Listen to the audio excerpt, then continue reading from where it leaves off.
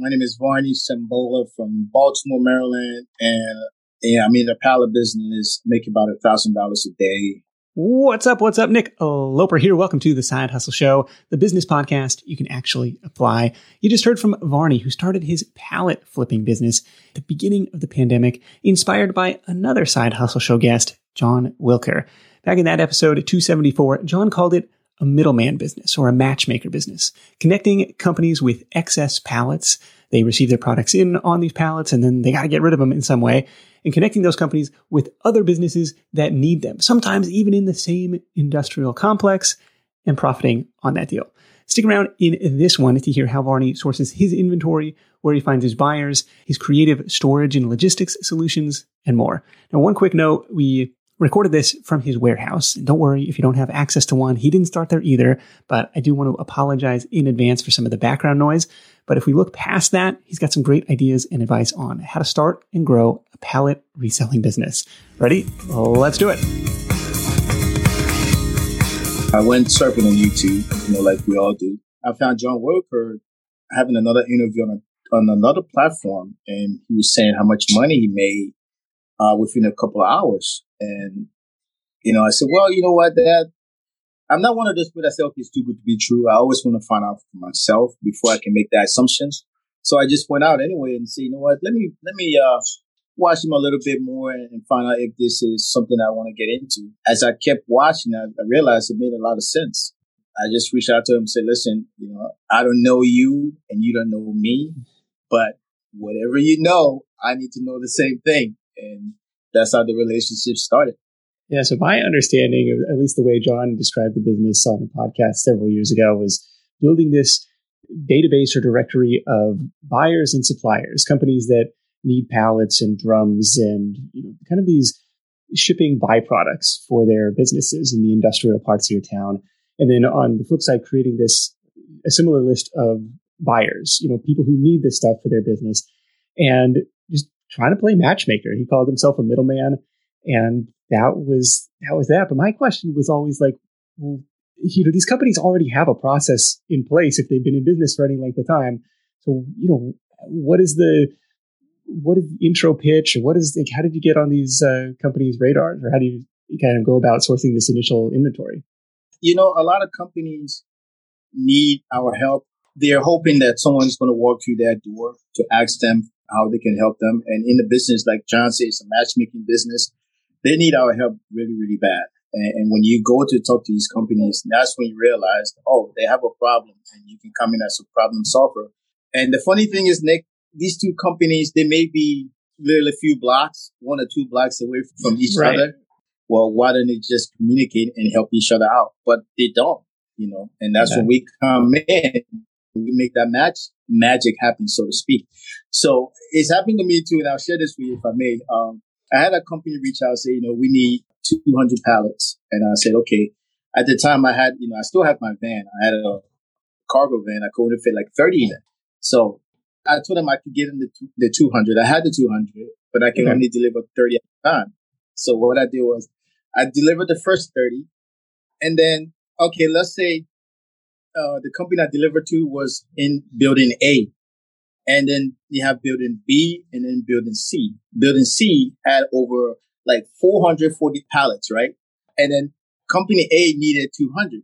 So as I was leaving company A going and right to building C, there's all these pallets that they need. So I just stopped there and asked, and they're like, well, go ahead, help yourself out. So I loaded up my van. I loaded up the van right there and turned around and came back and drop off those pallets. And the company was like, wow, that was really fast. I said, yeah, I know, right? So I told myself, okay, look, give me another like 10 or 20 minutes and I'll be back. And I went back there and loaded up another 30. But this time I can't just drive back and make it out of here. So I had to go around the building and actually park the van, wait like a few more minutes, and then come around. That's how crazy it was. Yeah. But that was $2,000 in 45 minutes. Wow. And I was I was literally blown away by the whole experience. to make this matchmaker for 45 minutes to make $2,000. Is it common to get inventory for free? Just people trying to get rid of this stuff? It was, and to an extent it still is, but it's getting a little bit tighter. Companies that used to give it to you for free, they are now trying to get into the market as well. Were there any types of locations or industries that you targeted early on? Yes. So there are companies around that they receive a lot of pallets every day with their products on it. So those are the companies I target because, for example, if company A has receiving, 1,000 pallets a day, so I just go there and what I do is I duplicate whatever that company is because every company always have a competition. So I always go to their competitor as well because they will have the same amount of pallet, if not more. Okay. And that's how I source my pallet. Okay. And then on the buying side, what did you find effective there? Oh man, Facebook. The power of social media is insane. I mean, I get buyers from California. I get buyers from Chicago. I get buyers from everywhere, just from a Facebook post. Oh, so it's not always just local, not always just driving 4 blocks down the street. No. I started with local and I still do local, but I've expanded to different states where I have buyers coming with tractor trailers. Right after our interview, a tractor trailer should be pulling up here today. Okay. So we have buyers from other states.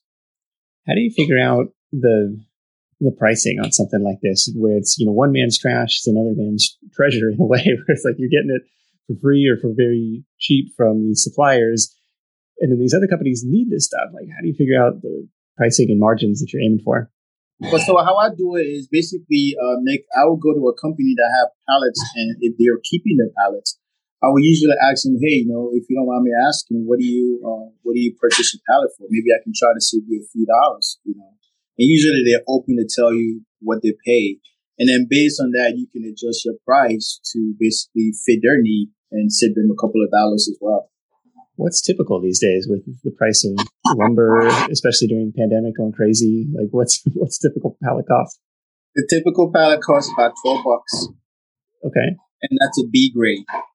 Very much a volume game where you got to be moving hundreds of these things at any time to make any significant money. And it's like a big bulky thing. Oh, I can only fit 30 in the cargo van. What's the logistics setup look like? I mean, you're talking to me from your warehouse today, but is that how it started? I'm curious, just if I'm dealing with bulky stuff, like I could okay, well, it's cool. I can make a good margin on it, but where do I keep it in the meantime? When I started, I just had a van and I'll keep them in the van and sell, 10 here, 20 there and so forth. But then I realized the potential of the business. So I decided to really take it and run with it. So I went and rented a parking lot where you put one car. So guys, I want to show you, Nick. I want to show you where I started and where I am. Okay. Yeah. So when I started, again, I was putting my stuff in that van because I had nowhere to put it. And then what I did was I came to a commercial space and I rented this parking space right here. It was like $60, $70 a month. And that's all I had was this one space right here. Yeah. But I just kept being consistent and just kept working until I went from this spot to the next one, to the next one, until I got all of this here, all of this space. And then this spot came available. So I grabbed this as well, where the van is, into my warehouse here / my office. Companies were reaching out to me on social media and saying, hey, listen, do you have 616 pallets? We need those. If you can get it, and then what is your price? And my price is like $10 a piece. So when I was able to get 616 pallets in about 2-3 days and sold all of those in less than 4 hours for $6,160. Yeah. That was a major game changer.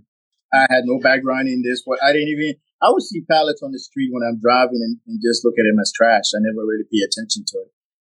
If you travel a lot for work or for vacation, you might be familiar with that feeling you get knowing you're leaving your space unused for long periods of time, and you're still paying for that privilege.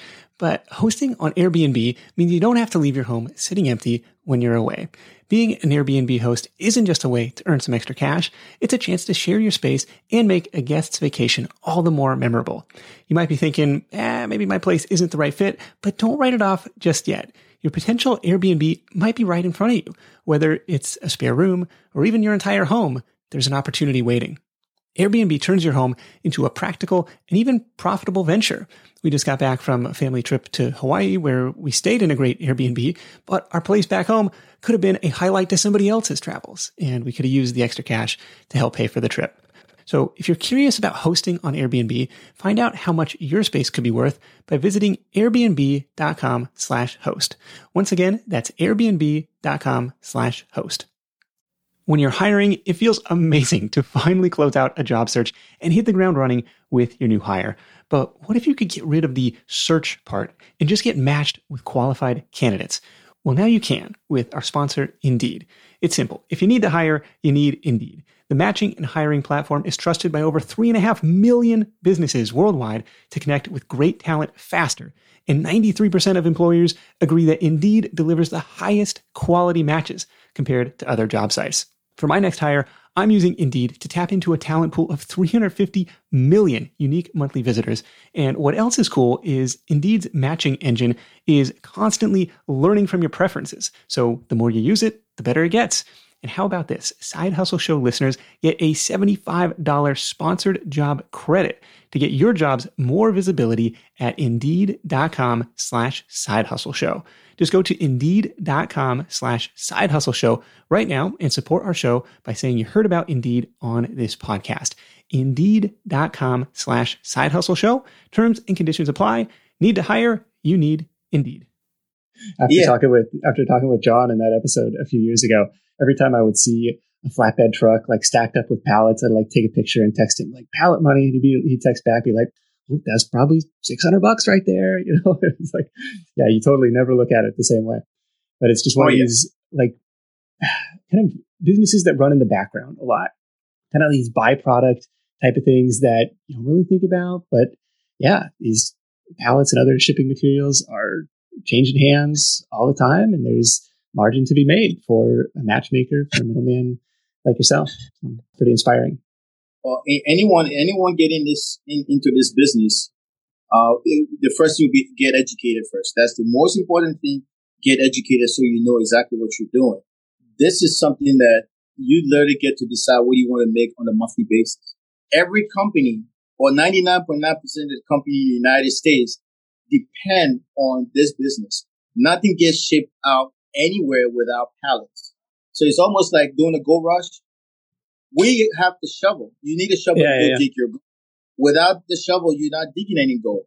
Without pallets, you're not shipping anything. Yeah, it's really exciting to see what you've built. I was going to ask if there were any deals that had gone bad or mistakes along the way. You know, if you had to start over, what would you do differently? That type of thing. I had a flyer that had 8,000 pallets. 8,000 pallets, that's about almost 80, 90 grand. And we had agreed that I would come into that warehouse. They had over 350 square foot of space. And 50% of that was occupied by pallets. Okay. And we agreed that I will come in and I will clear out the entire space so that way they can have more room to put their product. And I took 3 months with me and my guys to go in there, hire my guys, paying them and everything to bring the pallets outside of the warehouse and organizing them real nice and neat and getting ready to start having my buyers bring their trucks and pick them up. Yeah. The moment I do that, their warehouse is not completely cleared.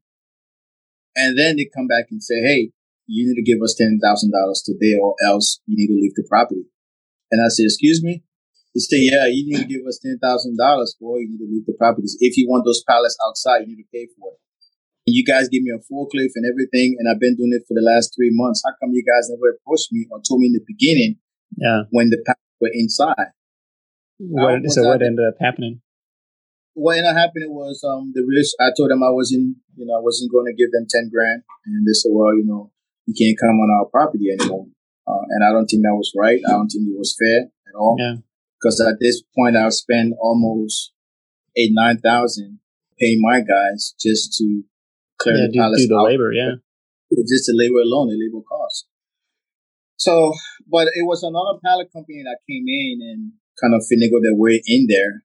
And that's kind of your opener is, do you mind me asking, what do you do with those pallets? That's my opener. But also what I do different too is I talk to, because every company have what you call a gatekeeper.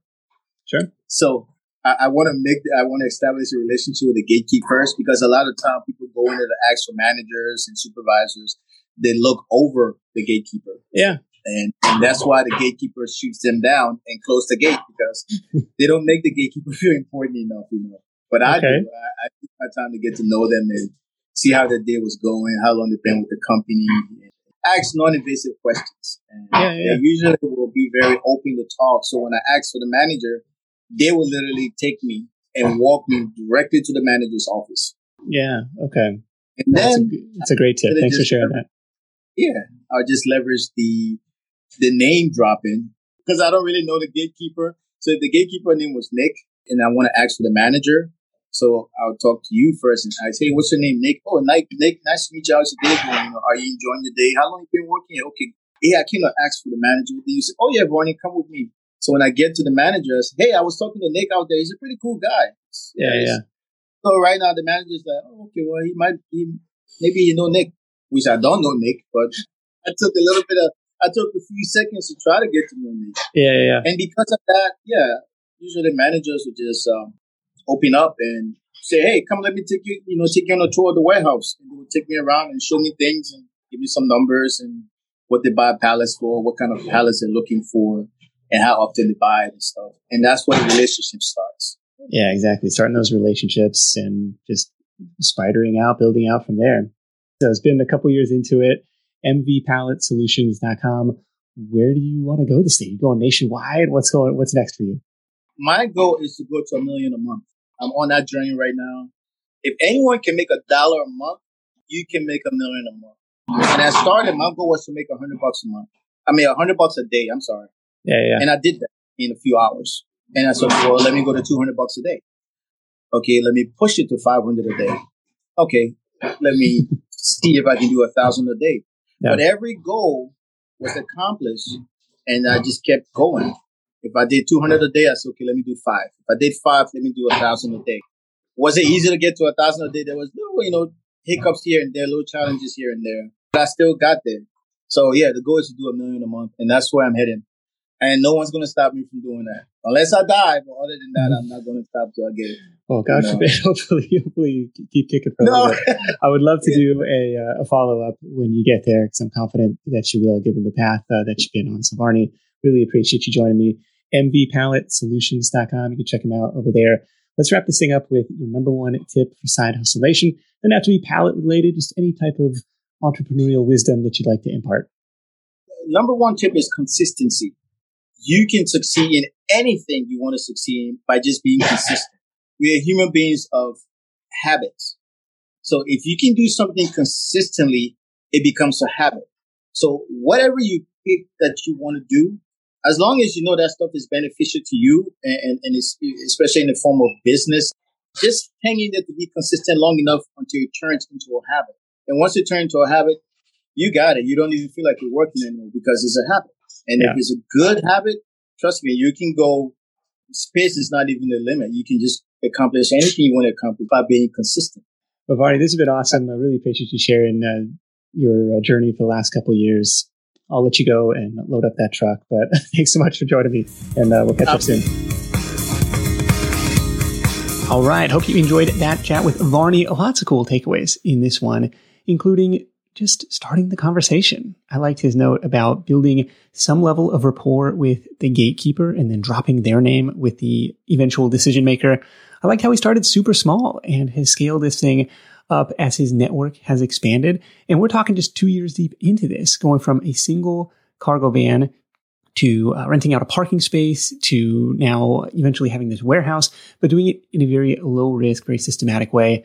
And then finally on the sourcing side, well, once you have one lead, well, they're probably not the only business in your area doing that thing. So it makes sense to call on their competitors as well.